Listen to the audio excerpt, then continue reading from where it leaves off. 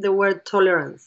I mean, that used to be the word back in the days. And still you hear a lot of people talking about that we should be tolerant, and I'm like, no, we should not. We should be respectful. We should be accepting. We should be understanding, not tolerating. Again, tolerating is a pressure cooker. I just put up with you until I can't do it anymore. Okay, life can be crazy. You're feeling like you're sinking, just trying to find a meaning. It's time for better thinking, yeah, better thinking. Time to tune in. Let's go. On today's episode of Better Thinking, the topic is intercultural learning and cross-cultural psychology. I'm talking with clinical psychologist, and I hope I get this correct, Marcela Laportosa. And she is an incredible person, human being, who's really looking at improving this world, improving this life with regards to how people can appreciate and genuinely learn about each other's cultures, backgrounds, and experiences. It's very, very fascinating to hear how she's done so, how she's changed over a lifetime and her own experiences in working with people from all cultures around the world. So you're going to really enjoy this. There's a few amazing parts of looking at the differences between Australian culture and other cultures. Marcela's Argentinian and I've got a Serbian background as well, so it's quite interesting to hear all the different viewpoints and perspectives. So enjoy.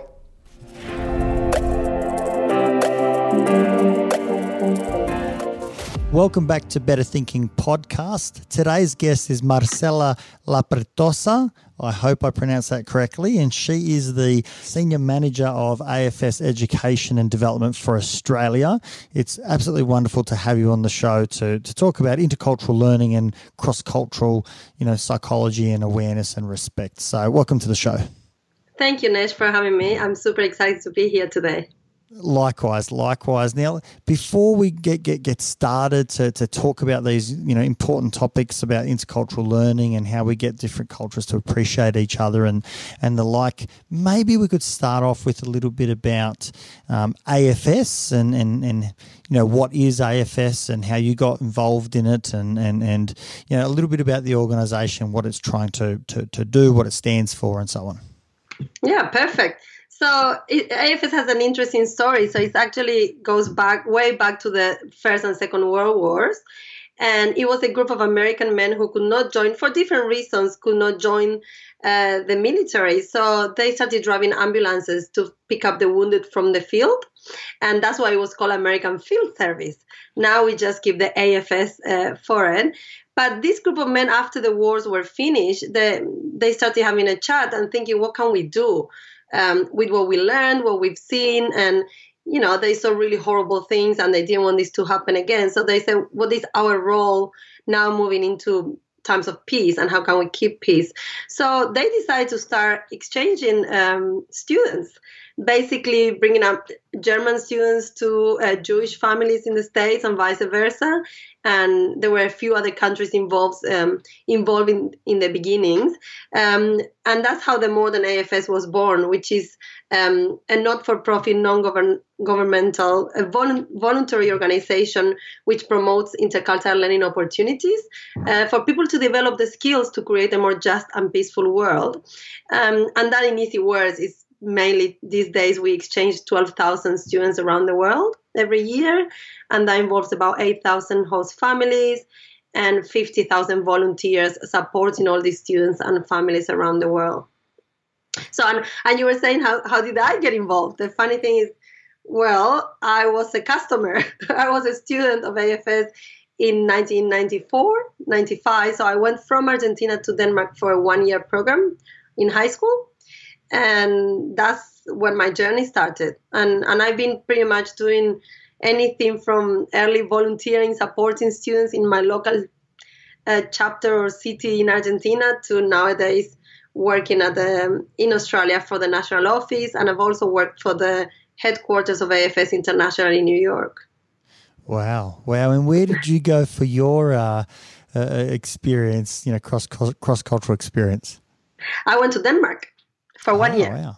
So I lived in a small, I don't know, I thought it was small back then, town in an hour out of Copenhagen called Næstved.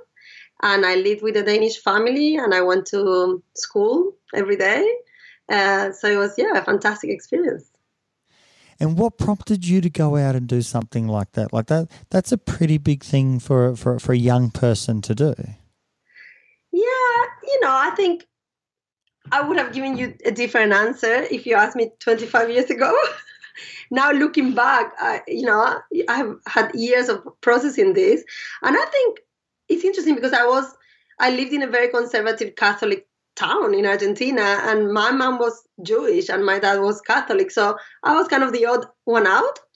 And so I always was intrigued by differences and different cultures. That was my understanding of cultures at that point, right? So, and I always wanted to travel and see the world and see how people were different and behave different. So I went to my mom and said, I want to do this. And she was like, yeah, well, let's do it. That's how it started. I think when you're 16, 17, you don't think much about what you're going to do next. You just think that something is a cool idea and you go for it, right?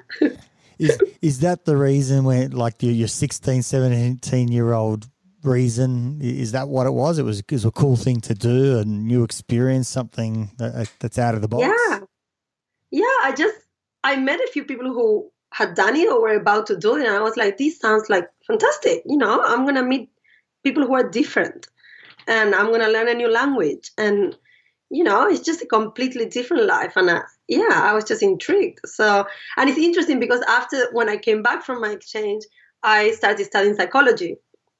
And I think it was the same reasoning behind it. I was like, well, I want to understand why people think the way they do, why they behave the way they do, and why are we all different, So I've always been intrigued by differences. And then, so I was a clinical psychologist for a long time, a children's psychologist. And then eventually I went to do my master's in cross-cultural psychology. And I was like, well, I kept going and going. So I think my early experience as an exchange student and living in another culture really had a strong influence in my whole career afterwards. Yeah.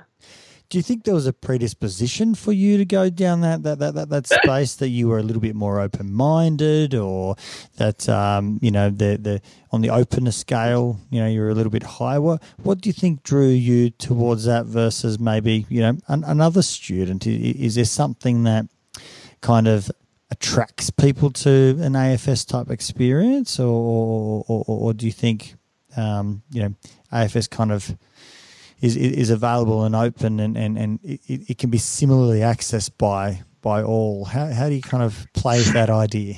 Yeah, I think, I hear you. I think, well, you have to be open-minded. If you know that you're going to be, okay, I don't know if it's only open-minded. You have to be comfortable with differences, or with the idea that you're going to face differences or ambiguity, or, you have to be a bit of a risk taker. I don't know if everyone who applies to go on an AFS program is aware of that. Again, because you're 15, 16, I don't know how aware of it you are, right? But I do think that you need to, I think myself in particular, I felt like, yes, I was open-minded. I was like, in my head was like, there's more to the world than this, And I think I wouldn't say I was born with this predisposition. It's not a gene that you have. I think my family was very liberal and open-minded, and they had moved from a big city like Buenos Aires to the city where I grew up. They came from different religions, and so all that stuff was already going on in my family. So it was already a family that was interested in being with people who were different. So I think that helped me think, and also there was a lot. My mom loved traveling, and my grandparents loved traveling, and we had family in Israel. So all this idea that there was a world was always there, But I think when you say what attracts people to this, because I think it also has changed over the decades, let's say, right? I think there was a time where it was in the late 90s. I think it was like the cool thing to do. It was like, for people who wanted just to experience something different. And then later on, it was the more academic kids who wanted to do it. And I think at some point it was like, oh, all the outgoing kids wanted to do it. But now I'm seeing more and more that actually introverted kids want to go on exchange. I think, and it's because it's different reasons. It's like you are either open-minded or ready for this, or you think that this experience is going to make you open-minded and ready for risk. Does it make sense? Yeah. I'm also hearing that element of somewhat of not really knowing what's ahead and that there's an adventure. It's kind of like saying, I am open-minded to a different culture, but some of this is very adventure-driven as well, potentially. I mean, I don't know. I'm just kind of guessing. It is. It is an adventure. And I guess, again, these days it's pretty much, you choose exactly the country you want to go to. But back in my days, you didn't have many choices. You had to provide a list and you go where you go. I saw the extraordinary list in doing research for our chat, and even a little country like Serbia, where I'm from, is listed. And I was like, what? Serbia doesn't usually, get the list. And I was like, wow, this is incredible. How amazing. Yeah. AFS Serbia is actually quite strong. It's not very big, but it's very strong, and it's a fantastic experience. I think, we have 60 plus countries where you can go. I would love for participants to go to think outside of the box and not just go to the top 10 that everyone wants to go to. But that, again, when I was 17, I could only look at those top 10, right? Of course. What else do you do? What are the top 10 just obviously not exactly 10, but what are the most popular ones for obviously, the younger folk? Well, the top 3, right? The top destinations are the US, Italy, and Germany right now. But then there's Japan, Argentina, Brazil, Thailand. Thailand is not a big hosting destination, but a big sender. So they send a lot of participants around the world. Yeah. Yeah, wow. In AFS, they would like to go to Australia and New Zealand as well. But because we are an exchange organization, not an international education organization, there is limitation on how much students we can take in Australia and New Zealand. So so there's a huge demand, but there's just not enough spots available. Before we go into that space, because I think that's interesting to try and figure out what you mean by, an exchange rather than an education provider. So hold on to that thought. Okay. But I had the thought that I didn't want to miss the early days, because we touched on that, bringing, German and Jewish young persons together. Is there anything that you've read about how those programs went? Because obviously, some time ago there would have been a different generation, a different obviously the historical freshness of events that had occurred, and so on. That's a brave thing to do. That's kind of groundbreaking.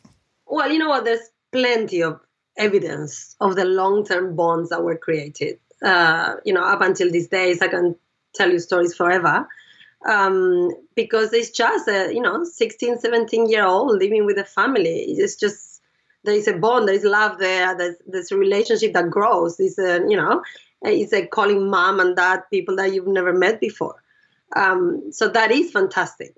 And back in the days, there was this understanding, and not only for us, but pretty much for everyone who was working in this space. I think most of the exchange organizations were born after the war. There was a bit of a lot of the NGOs were born after the war, right? International NGOs were born after the war. So, but there was this understanding that just meeting each other or meeting someone who was different and having a bond will give you the skills to navigate a complex world and to create a more just and peaceful society, right? And in the last 20 years, I would say, there's been a lot of research and evidence showing, well, you know what? Yes, the bond is fantastic. And yes, there is strong relationships. And yes, anyone who has lived this experience says that how much it has changed their lives, right? And it has impacted the career you choose. And sometimes the partner you choose and so many other things. But are we really changing the world? Are we really creating a more just and peaceful society? And are we really better at dealing with differences? I became very fascinated by this research because basically it's telling you that the contact theory, I think that's what is that what it's called? Yeah, it's the contact theory. This idea that just the contact with the difference will make you change doesn't work. That can reinforce the stereotypes. That can be your only one experience with that person from that particular group, right? Let's say you're walking on the streets of Argentina and then you get robbed, and okay, that's what you think Argentinians are, from then on. So you were in touch with someone who was different, but then that can mark whatever you think about that group. You can generalize very easily, and that goes for any religion or any cultural group. So what we've learned in AFS, but not just AFS, in the field of intercultural learning, is that contact needs to be reinforced by reflection. And not any reflection, it needs to be a facilitated reflection. And when I say that, it's like it's not only you have to have the experience, but then you need to take a step further, which is, what do you make of this experience? And then once you've reflected on it, what are you going to do with this? Right? So that's one thing. And the other thing is the facilitation. So if, for example, let's pretend you are an AFS student and I'm the person, you come to Australia, I'm the person looking after you, and you come to me with some issues that might be stereotypical concepts about Australians. And instead of helping you debrief that or reflect about it and show you that, well, that was one Australian you met, not every single Australian, and how does that compare to this or that, etc. If instead of doing that, I go, yeah, you're right, I agree with you, then that's the end of it. Exactly, right? So the host families need to be, in some sense, taught how to do facilitated reflection to kind of be able to take additional perspectives, not reinforce one viewpoint, but rather encourage many viewpoints and ask the young person to think beyond that one experience. And that could also be in a positive sense where they might say, wow, all Australians are so happy and accommodating and wonderful. And it might be, sure, and Australia is probably no different to any other place in the world where, some people can be abrupt or, difficult or, we still have every flavour and every, experience that every other country has as well. It's not rose-coloured glasses. We're not trying to go out and say everyone and everything is perfect, but rather say, I want you to see the breadth, the gamut of human experience, irrespective of culture, but obviously in breaking cultural stereotypes. Yeah, and absolutely. And you know what? The stereotypes are both negative and positive. Yes, it can go either way, right? And it's also, we always talk in AFS about the concept of the iceberg as a metaphor for culture, right? And you can live 5 years in a different culture and never go underneath the tip of the iceberg. You just see what's on the surface, what people eat, how they behave, what music they like, how they dress up, etc. But you never wonder about their values or why they do what they do. And that's what the real intercultural learning happens when you can go to the cold waters of the iceberg and start exploring those concepts. And you don't need to be there for 3 years. That's something that can happen in a very short period of time is if it's been properly designed and properly facilitated. And I love that you mentioned the families because about 5 years ago, a bit more, I would say about 10 years ago, we did a study with AFS and Dr. Mitch Hammer, where we realized that our students were improving. So they would go for a year on exchange program, and yes, they would improve their intercultural skills, but it wouldn't be a massive change in their intercultural skills. And so when we started looking at the data, we realized that, well, we are putting all our efforts on the student, but what about the family, where the student spends, 90% of their time They're with the families, they're not with us. What about the school where they spend the rest of their time? And then also the volunteers. So AFS is a volunteer organization. So every student is assigned a volunteer support person, someone who helps them facilitate this experience, take that learning to the next level. So then we realized, well, there are all these players that we need to be working with. Otherwise, that very deep intercultural learning is not going to happen. And that's when we came up with all these different learning programs, right? Not only for the student, but for the host family and for the volunteer. And it's amazing how we've started seeing change already, how the students are really improving, how much they are connecting with the learning and with the experience. I don't know if you're familiar with the developmental model of intercultural sensitivity, but it's a model developed by Milton Bennett. And it's a model that tells you how people react to differences. And basically, the reactions go anywhere from denial, where you can't see it, right? You don't care about it, you don't see it, you just ignore it, right? And there's plenty of evidence of people traveling around the world and just not seeing the differences, right? They go and eat at McDonald's in every country they go to. I can see you smiling and going, yeah, I know those people, right? And they can't be bothered with the differences. And then the next step in the continuum will be when you're in polarization, because the difference is so threatening that you polarize everything. It's them versus us. And that can be, again, positive or negative. So it can be like, I'm superior to you. Like, I don't understand how these people live like this. What sort of culture is this? That's why they live like this, etc. So very judgmental about the others being worse than you. But it can also take the other way, which is, I wish I was like them. This culture is amazing. I want to live here. This is the best country in the world, and I can't see anything faulty with it, right? But still, even though it sounds positive, it's still the us versus them dynamic. And that's where the world is in at the moment. We are in this us versus them dynamic. And then we have the third step in the continuum, which is the minimization. And that's where, yes, the difference is there and it's threatening, but instead of polarizing, what we do is we just focus on the similarities. That's our coping strategy with differences. And this is how most of the, exchange organizations or international education started in the 50s, right? This thinking that we need to come together and focus about what we have in common. And that's going to fix it, right? Let's focus on the similarities. And it's a good thing. It's a great thing because we are looking at the positives, right? But it's not long-lasting. At some point, the difference still emerge. You can't ignore the differences. It's like assimilation in a culture, it's like a pressure cooker. At some point, those differences are going to show. You can't ignore them. And they're important because they're values differences, right? And then you have the next step, and I'll wrap it up here, but I want to give you a sense of this.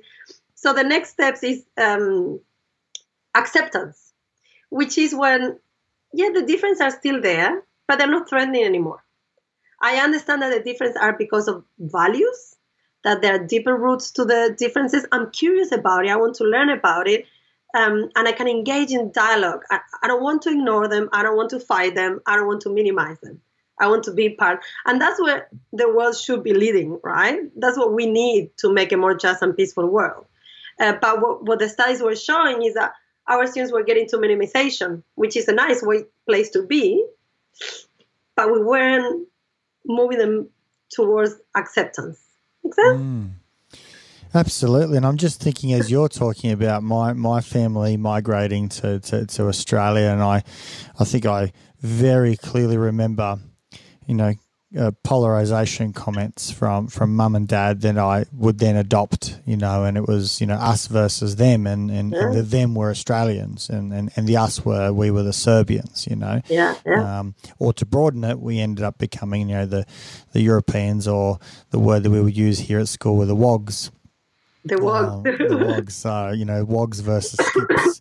Okay. And we used to play soccer, Wogs versus Skips to see who wins, but there is very much a polarization. And although that was played with a bit of jest later on and obviously some humor to it, but then I remember my parents sort of moving more to that minimization, focusing on similarities, and in actual fact being somewhat. I remember Mum making a comment about like the space of like having canapes at a party rather than having to go out and make this big spread of antipasto and soups and the main dish and desserts and cake and so going. Maybe these odd strange Aussies know what they're doing. That sounds pretty damn good. And these days, but we're talking 1982 to now. I don't know how many years that is off the top of my head, but it's taken a long time. And I really see this acceptance feature. It's almost like, mum and dad, and it's not that they almost. I think they call Australia just as much home as they do Serbia. Serbia was the home that they came from, and now their home is Australia, and maybe they have two homes, in their mind, but there's this amazing acceptance. But it's taken a lifetime. I mean, it's taken a whole generation in some sense that they've probably, and I can't obviously speak for my parents, but they've wrestled with it. And I know as a young person myself, I didn't know which camp I belonged in. I speak Serbian at home. I do, English as a second language at school, and in my eyes, I looked different, even though I didn't. But in my eyes, I did. And that I somehow didn't fit in. And you initially go out and say, well, polarization. I'm Serbian, so I identify as Serbian. And then later on, completely kind of pushing Serbian away, and no, I'm Aussie. I'm not Serbian. The Serbians are are terrible, and I don't want anything to do with that culture. It's a polarization in the other direction, and as an older person, kind of going, in actual fact, I love both, and I accept, the beauty in both, and the shortcomings and the challenges in both. I'm an Aussie with amazing heritage, and I'm kind of both, and I can play both. I can be as much Aussie as I like, and I can be as much Serbian as I like. Yeah. I've got some different sort of shades of character and being. It's quite fascinating to be in the center of all of it, and maybe not in the center, but moving through it. I suppose it's actually not the center. It's being on the edge, then in the middle, then on the side, then you're kind of just evolving and moving. You don't know where the hell you are, but trying to kind of, at least as you say, reflect. I know, but I'm loving because you just gave me a perfect life story of how this model works, right? And I always see it the second generation is, and you gave me the example again, is very much affected by this because your parents went through a process. But I always think, can we help these young kids early on, to understand that they're both? You don't have to drop your Serbian identity. You don't have to drop your Australian identity because you have both. You have a gift. So, and that's fantastic. And you shouldn't be ashamed of that. You should be proud of that. And I love how you were describing, now the shortfalls in both of them. And the strength in both of them. And you can also adapt your behavior to both of them. If you go to your mom's house, you don't behave the same as if you go, to an Aussie friend house, right? You know how to behave where, right? And that's the fascinating part of this. We've been recently doing some workshops at schools in Victoria with primary kids, year 6 students. We were doing some workshops on intercultural capabilities. And I found it fascinating that in a multicultural classroom, some kids didn't even know that the kid sitting next to them was from Thailand. Wow. And I was like... That was year 6? Year 6 students. So, because we did an activity where everyone had to bring an object from home, which showed their culture, right? And it was beautiful because you had all of them being very proud of something that their moms or their grandmas gave. One of the kids brought some cookies that he baked with his nonna, and it was just beautiful. And a Chinese girl brought a brush to do Chinese calligraphy. It was just a beautiful moment to watch where they were all proud of their heritage, right? But then at the end of the round, after that, one of the girls said, wow, I didn't know he was from Thailand. So what made me think is we have a multicultural society, we have a multicultural classrooms, but we are not having the conversations. We are coexisting, but not engaging. And I always see this agencies called multicultural this, multicultural Queensland, multicultural New South Wales, multicultural events. I want to have intercultural events.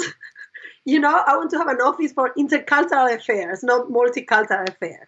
What do you mean by that? What do you mean about the difference between those two? Because that's an important distinction. It is, because multiculturalism is the coexistence of differences, right? There is like 10 different groups coexisting in the same space, but they're not interacting much. They're not engaging. They're not having conversations. It's just about coexisting. And intercultural societies are those who allow you to show your culture, but also learn the local culture and also learn the other cultures that are around you. It allows for you to kind of bring difference to the surface and be proud of the differences and be ready to learn about the differences, not just go underneath the tip of the iceberg. It's not just the food at the multicultural festival. That's tip of the iceberg. I've tried Serbian food. I've tried Italian food. I've tried Korean barbecue. What do you think about the Serbian food? It's really good. It's really good. Hey, I'm Argentinian, so we have this European background, right? Let me tell you, I had a group of Indonesians these last 3 weeks in Brisbane. They don't think Turkish, Serbian, or Greek food are any good. They were like, I was saying, oh, that's delicious. I love the mezze plata and all that. And they were like, that's no food. What is that? Where's the rice? but that's the thing. It's tip of the iceberg, But what do we know about the values? What do we know about the history? What do we know about how they live here, So I think that's a huge difference.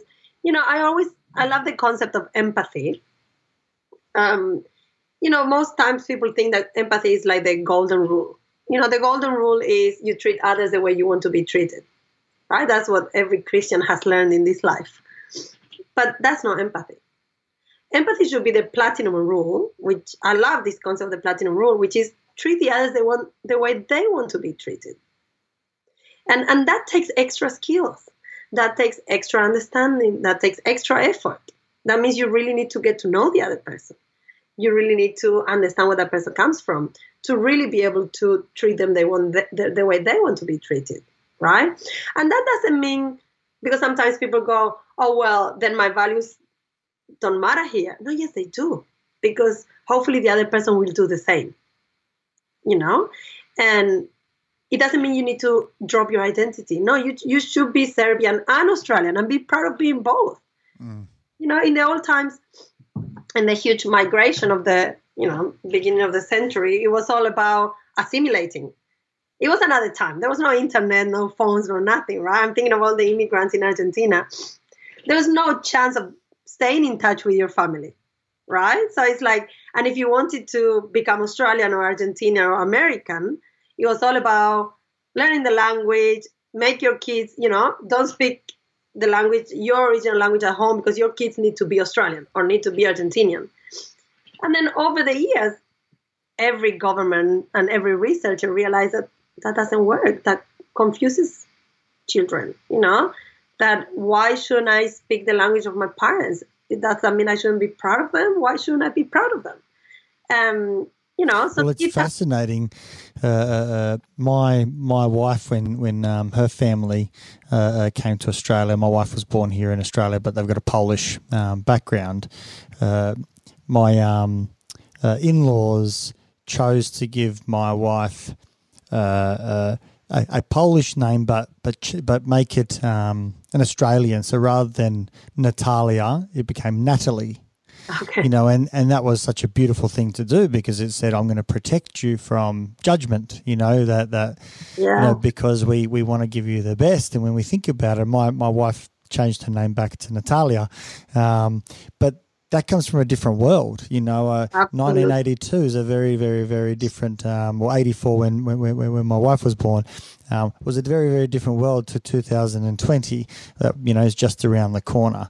And you know, there's a huge difference, you know, as to even this idea about, you know, multicultural versus intercultural. And yeah, intercultural is more of a we word rather than multicultural being still a them word, you know, like we have them in our culture and we kind of tolerate them, you know, versus we accept them. As a matter of fact, they are part of us. It's an using game, you know, it's an acceptance game rather than a tolerance game. Oh, I love that you brought up the word tolerance. I mean, that used to be the word back in the day, and still you hear a lot of people talking about that. We should be tolerant, you know. Crazy, and I'm like, no, we should not. We should be respectful. We should be accepting. We should be understanding, not tolerating. Again, tolerating is a pressure cooker. I just put up with you until I can't do it anymore. It's a complete. I love the example of your wife because, you know, it's not the same Natalia than Natalie. It's not, and of course, parents were coming from a place of love and protecting their children, and they felt that the best future they could give their children was, you know, turn them into as Australian as possible, right? But not realizing that, you know, the best version of Natalia was both Polish and Australian. Well, it's quite funny. Even when I was naming my daughters, and we gave each of them a middle name. With each of their grandmothers, and my mother's name Danica. You know, it's a very strong Serbian, beautiful name, gorgeous name, but the moment you put in, you know, a middle name Danica and a Nikolic, you know, all of a sudden the whole thing becomes this big Nikolic, big Serbian name, and it's like, you know, she's the closest thing that my family has to being Australian, you know, like she's the third generation now. But she's got probably one of the heaviest, you know, Serbian names, and it's like, but this is now going to be celebrated, you know. So she will go to a very, very different experience, a different school, and her experience will be, you know, vastly different than it probably was, you know, back when I went through, or obviously the fear of, you know, what our parents would have, you know, feared or expected, you know, might occur in those schools. So it's fascinating to see this space move, as you say, from basically, you know, the world wars to now how AFS has evolved. Yeah, and, you know, it's interesting. I'm married to I'm Argentinian, married to an Australian, and the same with my kids. I give them both. The first name is a Spanish name, and the second one is an English name. So Catalina May and Franco Luke, right? And you can hear Franco is a bit Italian as well, but that's the Italian background in Argentina. But for me, that was very, very important because by the time I had kids, I was very conscious about all these things. So I wanted to make sure that they had the two names in their identity, because we are psychologists. We know how important names are. Names are a big part of who you become. You know, it's not just a random word. So I was very intentional about that. And also now, you know, I speak Spanish to them, and it's funny that both of my kids were slow to start speaking English. And then one of the daycares that they went to told me, oh, maybe because you speak too much Spanish, kind of telling me I shouldn't do it. Right? Yeah. And the other one was like, oh, it's fantastic. Don't worry, keep speaking Spanish, right? And I didn't care because I knew the theory that all bilingual kids are slower to start speaking, but once they do, they speak two languages. And I just thought, how many moms have been told over the years to stop speaking their native language? And how bad that is for any children's development. You know, any children should be spoken in the language of love, right? And the language of love is your mother tongue. It's not another language. And I just wish every single immigrant or, you know, expat in the world would know that. You know, your language of love is your mother tongue. Don't speak to your kid in another language because the one you have is the important one. Why? Why do you think we hide from all these things? Why do you think as a young boy at a period I rejected Yeah. my Serbian heritage? What do you think? Obviously, you work with so many, young persons and families and families that open up their homes. What is it that makes us reject difference? That we see different and we kind of almost be threatened by. What do you think? What are your Well, I think why we reject it as children is because we want to belong. We want to belong, and if the society we want to belong to doesn't love differences, then you have to erase them. So that's why I think it is starting to be a different world, especially here in Australia. So if you will go to school now, your daughter, for example, goes to school now, it's a different school. It's a school that is asking kids what are the languages they speak. It's asking kids to share something about their language. It's schools that are asking them to share about their cultures. Bring your parents, bring your grandmothers to tell us about where they come from. So if you are in an environment that is celebrating that, you wouldn't be ashamed. You wouldn't hide. The opposite, you will be proud. And that's the environment we need to create in schools that we didn't have in the 80s or 90s, So I think that's one of the reasons children don't hide a bit. And, my kids are pretty much at some point when my first daughter started school and I would be speaking Spanish in front of other people, she would just go, no, like, don't do it, right? But I didn't care. I just kept talking and now she loves it, and now it's her thing. And every time we go to Argentina, she comes back, show and tell is about Argentina. And everyone knows she speaks Spanish, and everyone knows that we are the Argentinians. These are the kids from other cultures. But it's not that multicultural, the school we go to. But I just think, and for your parents, think about our parents. They wanted to belong. They wanted us to belong. They want the best for us. And that means you need to be as Australian as possible. You need to go native. I call it go native, like when you go full Australian to the extreme, So now about difference, I think there is a lot of research about, and I'm not an expert in this at all. Let me just do the disclosure here about early in life, how animals react to differences. Like facial recognition or, what's perceived as being threatening is something that doesn't look like you. So it is like a human-like reaction to differences, to the unknown. Is it that an animal doesn't is afraid of what doesn't look like them because the first thing they see as what they believe they look like, because obviously animals don't have mirrors. No, right? Yeah. But if they see mum and mum has got fur on her face and so on and so forth, and let's just call it a dog, the dog goes out and sees that and says, I therefore must be that. That's mum. That's safe. So that's a safe face. So these animals that look like these are the ones who are feeding me and looking after me and protecting me. All of a sudden, there is another one that shows up that doesn't look like this. So there is a reaction, right? And usually mum's face is also a smiling face. It's not only a face that's, that I know I'm safe with, but it's positioned in a particular way that tells me I know that to be safe, and whether it's a smiling or whether it's one of maybe it's oozing love or I don't know. Yeah, you're probably just oozing love all the time. So I don't know what the face of love looks like, but I'm sure children do. And they know what their gaze looks like and what that sensation. But anything beyond that at least starts to trigger, is this safe or not? And so there's this belonging, and belonging means sticking to my tribe. Yeah, absolutely. There is a tribe. Yeah, absolutely.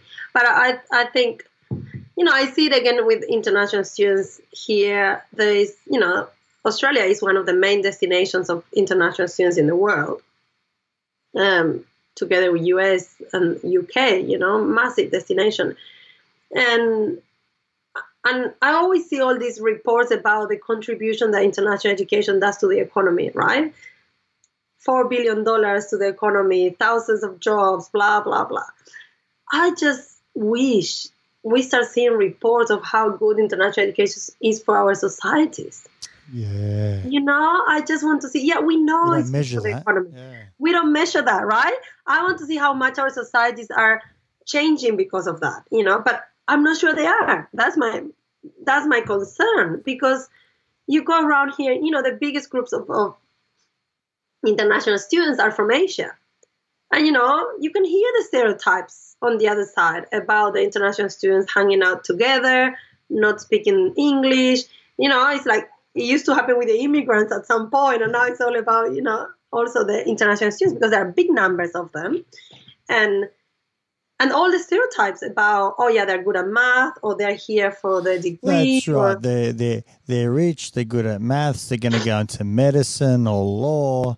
They don't want to they've got it integrate. made. That's what it is, right? That's the Asians. Leave them alone. Yeah, and every time I hear stuff like that, I cringe. I'm like, here we have a massive opportunity. We have thousands, I think like 500,000 of international students in Australia these days, in schools, at universities, in students' residence, in families, at work. This could really change. It's changing the face of Australia, but it could really change our societies, and I don't think we're putting enough effort on that yet. I'm starting to see some glimpses of we need to do more about it. I'm starting to see, Education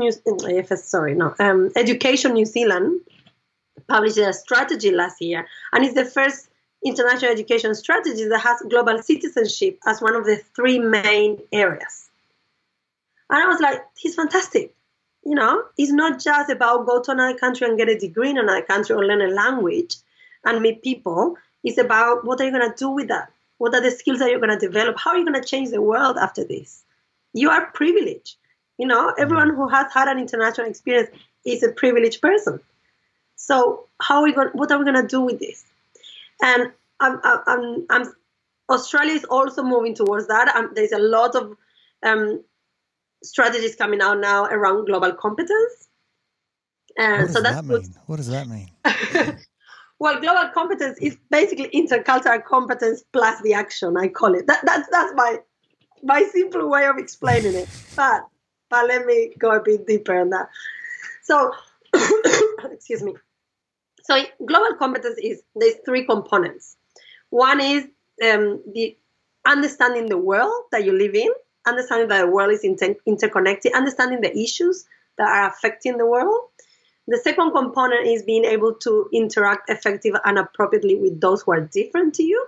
And that's the intercultural competence component of it.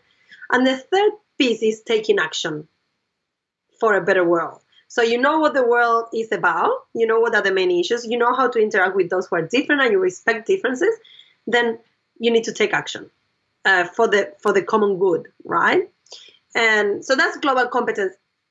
And it's very much linked to the Sustainable Development Goals that the UNESCO has set for 2030, which is a set of 17 areas that cover anything from access to education, to clean water, climate change issues, etc.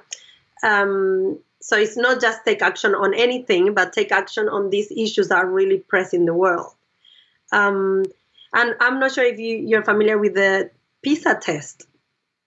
The PISA is it's an assessment by the OECD that what you hear in the news every couple of years. There is a big wave of people on the news talking about this, because it's the assessment that compares educational rankings around the world. So how well the kids do in math, science, language, etc. So and once in a while there is a conversation about how the Singaporeans are the best, how the African countries do poorly, where is Australia sitting in this ranking. So it's a worldwide ranking assessing education, right? And last year, they started measuring global competence as one of the key skills. Yes. And, and it was fascinating because I think there's not a perfect tool to measure global competence, right? There's no, it's a competence is a combination of knowledge, skills, and attitudes and values. Some people would say, the Europeans would say values, but it's really hard to measure in a sit-down test for a year 9 student, right? But the fact that they are measuring is putting it in the agenda. It's saying this is an important skill. So not only you need to be good at math or language, you also need to be good at global competence. And interesting because it was optional. Some countries opted out. Isn't that fascinating? Which countries? I don't want to say it. I don't know. Hopefully not Serbia. No, I don't know about Serbia, but I think at the beginning, I think USA was one of them. But I have to go back to the recent data. But when it was recently announced, I think UK and USA were opted out of it. Isn't that interesting? Maybe they were afraid of what it might look like, that it might go out and say, hey, we need to do better. I mean, I'm actually excited by doing poorly, because if you do poorly, it says something, and it says, hey, great, we're really ordinary in this.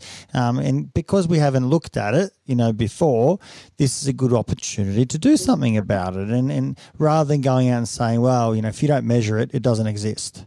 Exactly. But that's why I loved it, because I was, of course, it's not going to be good results for anyone, but doesn't matter. We have a benchmark. We say, okay, this is what we see. We need to improve that. And that's why I thought fascinating. I think the results haven't been out yet. I think they're going to be at the end of this year. But I would love to see. But the good thing is that then, like the Department of Education in Queensland is about to launch their new strategy, and a huge component is global competence. And I know that similar ministries of education around the world are doing it. So they did put the issue on the agenda, and governments are worrying about it. And we should worry when we see things like Christchurch or any attack anywhere based on differences, being cultural, religion difference. We should be worried. It's telling us that we haven't done a great job with our society, so we should be doing more. So it's good that we are taking on the challenge. And will it be perfect? Not right away. Will we know what the answer to everything is? Probably not. But we are trying, and we are giving the message that we are trying, and it's important. For kids, it's like, yeah, good if you're good at math, but that's not going to change the world. Absolutely, and we're not saying that one's better than another. We're saying they're all valuable. Maths is valuable, yeah. English is valuable. Art and science is valuable. And having global competence and, intercultural, appreciation and understanding and respect is important. Yeah. And, et cetera, et cetera. It's not one or the other. It's almost like every time human beings touch something, we categorize it, and then it becomes a all or nothing, and us or them. It says, if you add another category, then you're going out and diminishing the others. And it's like, we just keep falling back into the same problems. Yeah, exactly. No, perfectly said. I can't add anything to it, because it's exactly that, right? And also I was thinking, about the host families, or homestays. Sometimes they call it homestays, but there's thousands and thousands of Australian families out there who have an international student in their homes, and there's not much being done with them. Still the strong focus is on the student, because the student seems to be the customer. The customer of the school, the customer of the university, the customer of the organizations. What about the families? They have someone very different to them in their homes 24/7. Yes, they are bonding most of the times, but we could be doing more. We could be doing way more. And I think sometimes it sounds like too big of a task. But we have to do it. And, we do it in AFS, and we're very proud of that. What can we be doing that's more? What are some of the practical things that, listeners could take away? How can I do it better? And I've maybe had some greater exposure than others in whether it be my own life or having travelled, overseas. What can we do better? I always say just be curious. Don't be afraid of being curious. And I know that sounds a bit abstract, but practical examples. I had a group of students recently from Indonesia, and they were saying a few things. Like I identified that they weren't being very direct in their communication, and they were also very afraid of dogs because dogs.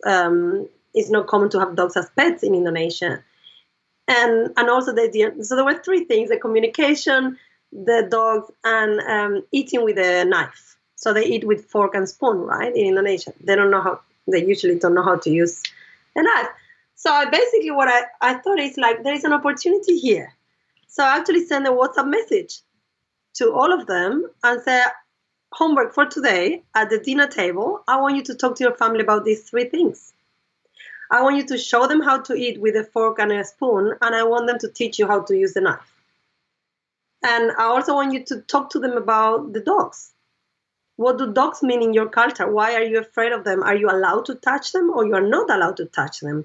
What's the relationship between dogs and Islam? Because they were telling me some stories. So bring up the conversation. And I want you to learn more about how important the pet is in the house and what does a pet mean for the family. And the third thing was like communication. What does it mean when you say yes? And ask them, what does it mean when they say yes? It was three very simple things that it could have been just an anecdote, like, oh yeah, I don't know how to use the knife, oh yeah, my family, my student always says yes, but he doesn't mean it. And it could have just been that, a funny comment. But why not take the extra step? It could also have been a 3-hour conversation about, what it means to go out and say yes, and the respect and how you hold people of different, ages or genders or God knows what, like it could have been this huge, and it most likely, would have been if there was curiosity in Absolutely. that space. And most of them did have the 2-hour conversation because next day I heard from the families, oh, you know what? We were talking with about that. I was like, yes. So, yeah, it's a curiosity. It's like, and also I think what I've noticed is people sometimes are a bit afraid of asking, feeling that asking will be disrespectful. So, better not to ask. But then when you don't ask, you're stuck with your stereotype, with your perception, what you think is the truth, right? There was also a long conversation about if you sleep with the lights on or the lights off. These basic things can trigger long conversations. So what we did in AFS actually is when we created the host family journey, we call it the host family intercultural learning journeys. We created these 2 or 3 questions every month that are sent to the student and the family to start conversations. And it could be anything from what does it mean when you're in your room with the door shut? Ah, yes. And then you get the family and the student to answer the question individually, and they come together and have a chat. What That's does beautiful. It mean? Yeah, so when you are embarrassed for something you did and you want to make amends, what do you do? Right? So all these things are simple questions, but are based on intercultural learning theories of the things that create conflict between differences, like communication styles. You mentioned hierarchy, the distribution of power, the difference between collectivist and individualist societies, if the emphasis is in the I or in the we, all those things. So there's no reason why all universities and all schools with international students shouldn't be doing that. It's fascinating because this intercultural sort of, awareness and appreciation, in so many levels can be reflected in every single home in your street, your neighbour, because we all have a culture in our home, and if I think about it just for myself, there's this really important big meaning about how you say goodbye to friends who are leaving your home. And for me, it's really, really important for me to walk every guest out and walk them to their car and to stand there until they drive off and to keep waving, as they drive off. And it's all about respect. It's all about saying you are important and I respect you and I care for you. And it doesn't matter if it's freezing cold, if it's, raining, if it's blowing a gale. It's important that I do so. But having kind of, seen my wife's approach, I have more flexibility and fluidity in how I might approach that, and so I can change it, I can vary it, and it's not easy to do so. But even something as small as that, how tied up it is in us. I have this kind of. It just feels like I'm just saying, all right, bye, get out of my house if I don't walk the person all the way out. When in actual fact, it doesn't mean anything. It just means bye. But in my head, my experience, my feeling, there's so much more. So, those questions that you say are just so pointed because it just goes out and opens up, this curiosity and kind of understanding what does it mean. And I'm sure not every single Serbian human being, this is probably, the culture of what was in my household. It's not a Serbian thing.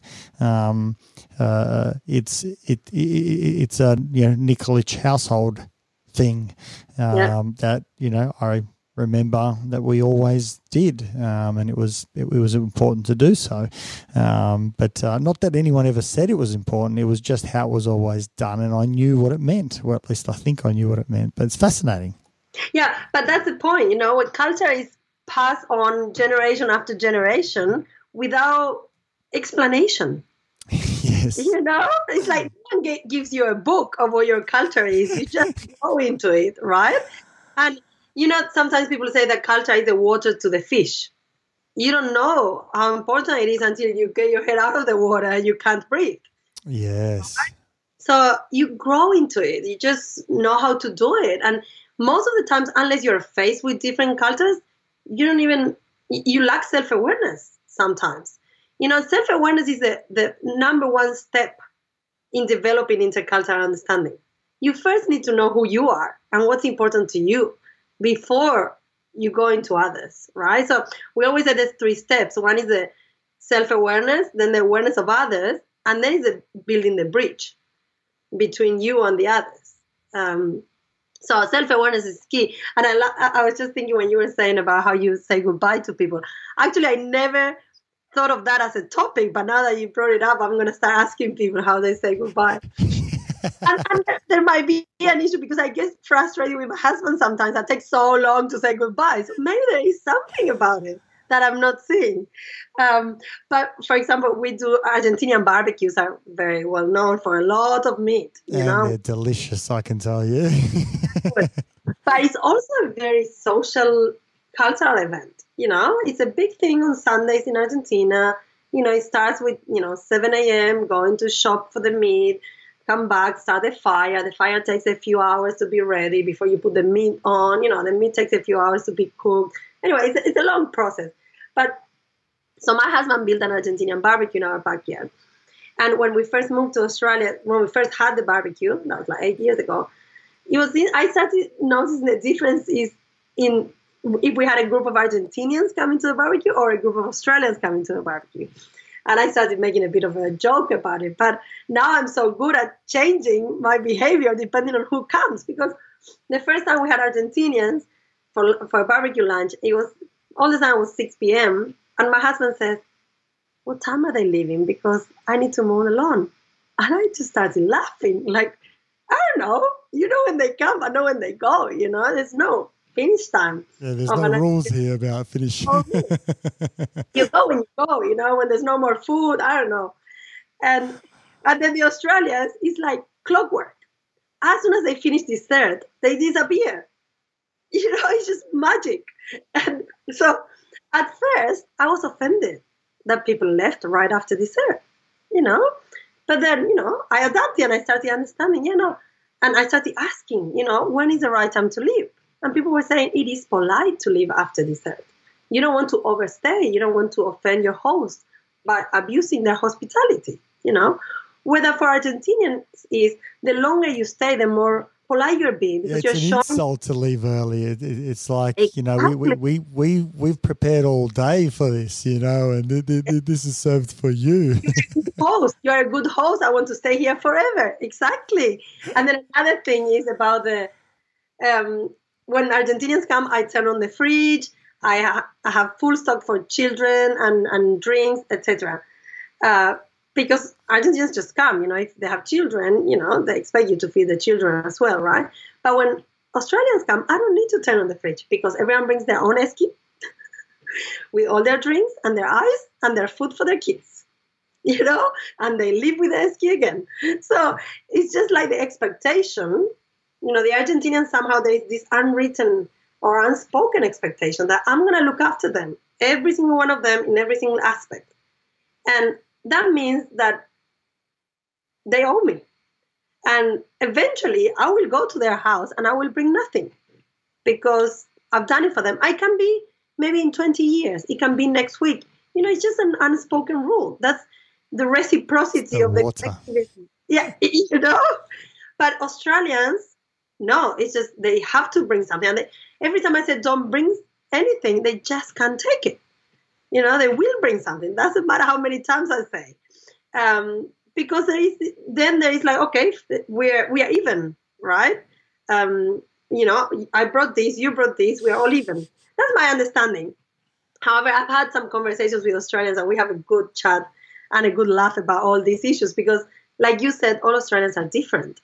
And some of them will go, well, I would stay way after dessert. And the others are going, no, you have to leave after dessert.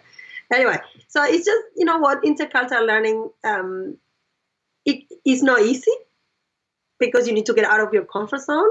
You need to be a bit brave, in asking questions and being curious and being brave about, being embarrassed sometimes doing the wrong thing. But it can also be a lot of fun and very rewarding, very rewarding. Like, I would tell people next time you're in a room full of people different to you, go and engage, Is it Christmas? Is it Christmas party at work? Go and ask how they celebrate Christmas. Does Santa come on the 24th or on the 25th? Who brings dessert in the family? When do you put up your Christmas tree? Do you have a Christmas tree? Do you celebrate Christmas? If you don't, what is the main celebration in your family? And I can tell you, Santa comes on the 7th of January. I know, in Serbia. Yeah, that's right. That's when we do Christmas.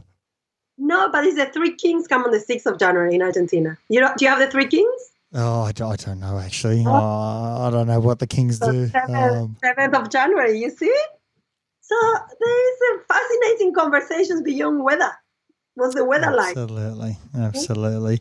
I think we could talk for forever, but I think that one of the big takeaway messages for me is to try and be embracing, to be curious, to try and find out more. It's not just about exposure to or contact with other people from other cultures, but rather more of a intercultural, experience where it's us, we share a conversation of curiosity and understanding, and not necessarily try and achieve anything, but, learn and find out more, and through that is the mechanism of appreciation or acceptance, if we can call it that. And it's one thing to do an exchange program where you're just in a country rather than you're part of that family and that experience and that immersion, but to find out more rather than to look for differences or similarities. It's actually to be curious, and because as you're curious, you question your own stuff as well. Absolutely. Oh, that was a beautiful summary. Yeah, be brave, be curious, and suspend judgment. Be there for the learning, for the engagement, and you will surprise yourself. Absolutely. How can people find out more about AFS if they're interested? Well, it's afs.org. AFS.org is the international website, and from there you can go to any website in the world. If you want to find out specifically about AFS Australia, it's afs.org.au. And we have there anything available for young people who want to go on exchange, families who would like to host an exchange student in their families, schools who would like to engage with us and work on some of these workshops that I mentioned, or some activities for professional development for their teachers, but also for their students. Does AFS work in all states in Australia? Yes, we are in all states. Well, you'll be getting a call from the ACT soon. Fantastic! I tell you what, I think it's just fantastic. I know that's one of the things that I loved about this year, even at my daughter's preschool, was the teachers there organised a. I don't even know what we named it, but what they named it, or I can use the word we. It was bring a cuisine from home, and obviously from your cultural background. And it's fascinating because we can do that because every classroom has an array of human beings that come from different, parts of the world. And so it's fascinating, that we've all got, a good half of us have got accents and, bit of broken English and, all sorts of things to, being first generation or third generation or, ninth generation or whatever it might be, Aussies, it's fascinating. And it's just a great conversation to have to belong to the one. So you'll definitely get a call from the ACT, that's for sure. Well, I would love to. I was there recently and it's always a pleasure to go back to the ACT. What age groups do you guys do? Well, exchange programs from 14 years old to 18 for exchange programs. But workshops we do at schools, anything from any primary or high school or universities. And right now, actually, we are in the process of placing our students for February 2020. So we have students coming from Italy, Germany, Switzerland, Argentina, Brazil, Chile, France, for either 6 months or 10 months next year to go to school here in Australia. So fantastic. Yeah, there's plenty of opportunities. And can people also contact if they want to be a host family? Of course, they can contact us. Everything is on the website, afs.org.au. They can also find us on Facebook or Instagram. Either way, to be a family, to send your kid abroad, to bring us to your school, anything that inspires you from this conversation, let's have a chat. Perfect. Now, before we finish up, I'm going to try and nail your name with the rolling R, and then you can correct me, and this can be part of our intercultural sort of curiosity. Marcela. The second one, Marcela. Just one roll of the R. Marcela. Perfect. There you go. I finally got it. I have it easy with you. Well, mine is actually Neboisha. Oh, Neboisha. Oh, that's a bit harder. It's Neboisha. Neboisha? Yeah, a lot closer. Say it again. Neboisha. Neboisha. Yeah, there it is. Yeah, that's why it's Nesh, because who's going to go out and start throwing out Neboisha in class? It's never going to happen. No. So I gave a lot of the relief teachers hell by making them call me Neboisha, but obviously with our normal teacher it would just be Nesh. But very, very much appreciated for your time today, and I think what you've described today with regards to what AFS does is absolutely incredible. Really, I think every state in Australia should be contacting to say, we want you guys at our school to do these workshops, and for those who want to become host families or have that conversation with your children about whether they want to go out and experience an adventure, but also a cultural learning experience and an awareness building sort of space. I would highly encourage it. So that sounds absolutely incredible. And when my kids are ready, I think I'll be having those conversations with them. So thank you very much for your time today and for coming onto the show. Oh, thank you, Nesh. It was fantastic. I love the conversation. Thanks. If you enjoyed this podcast, please support it by going to iTunes and putting a review. subscribe, share it via social media, and tell others about it. Start a conversation. It's listeners like you that make this able and possible, and why we bring in these guests to go out and share their knowledge and resources. And just lastly, if you are a psychologist and you want to go out and be part of a bigger team, develop your experience and get into some exciting work, come to strategicpsychology.com.au/careers and reach out. I'd love to hear from you.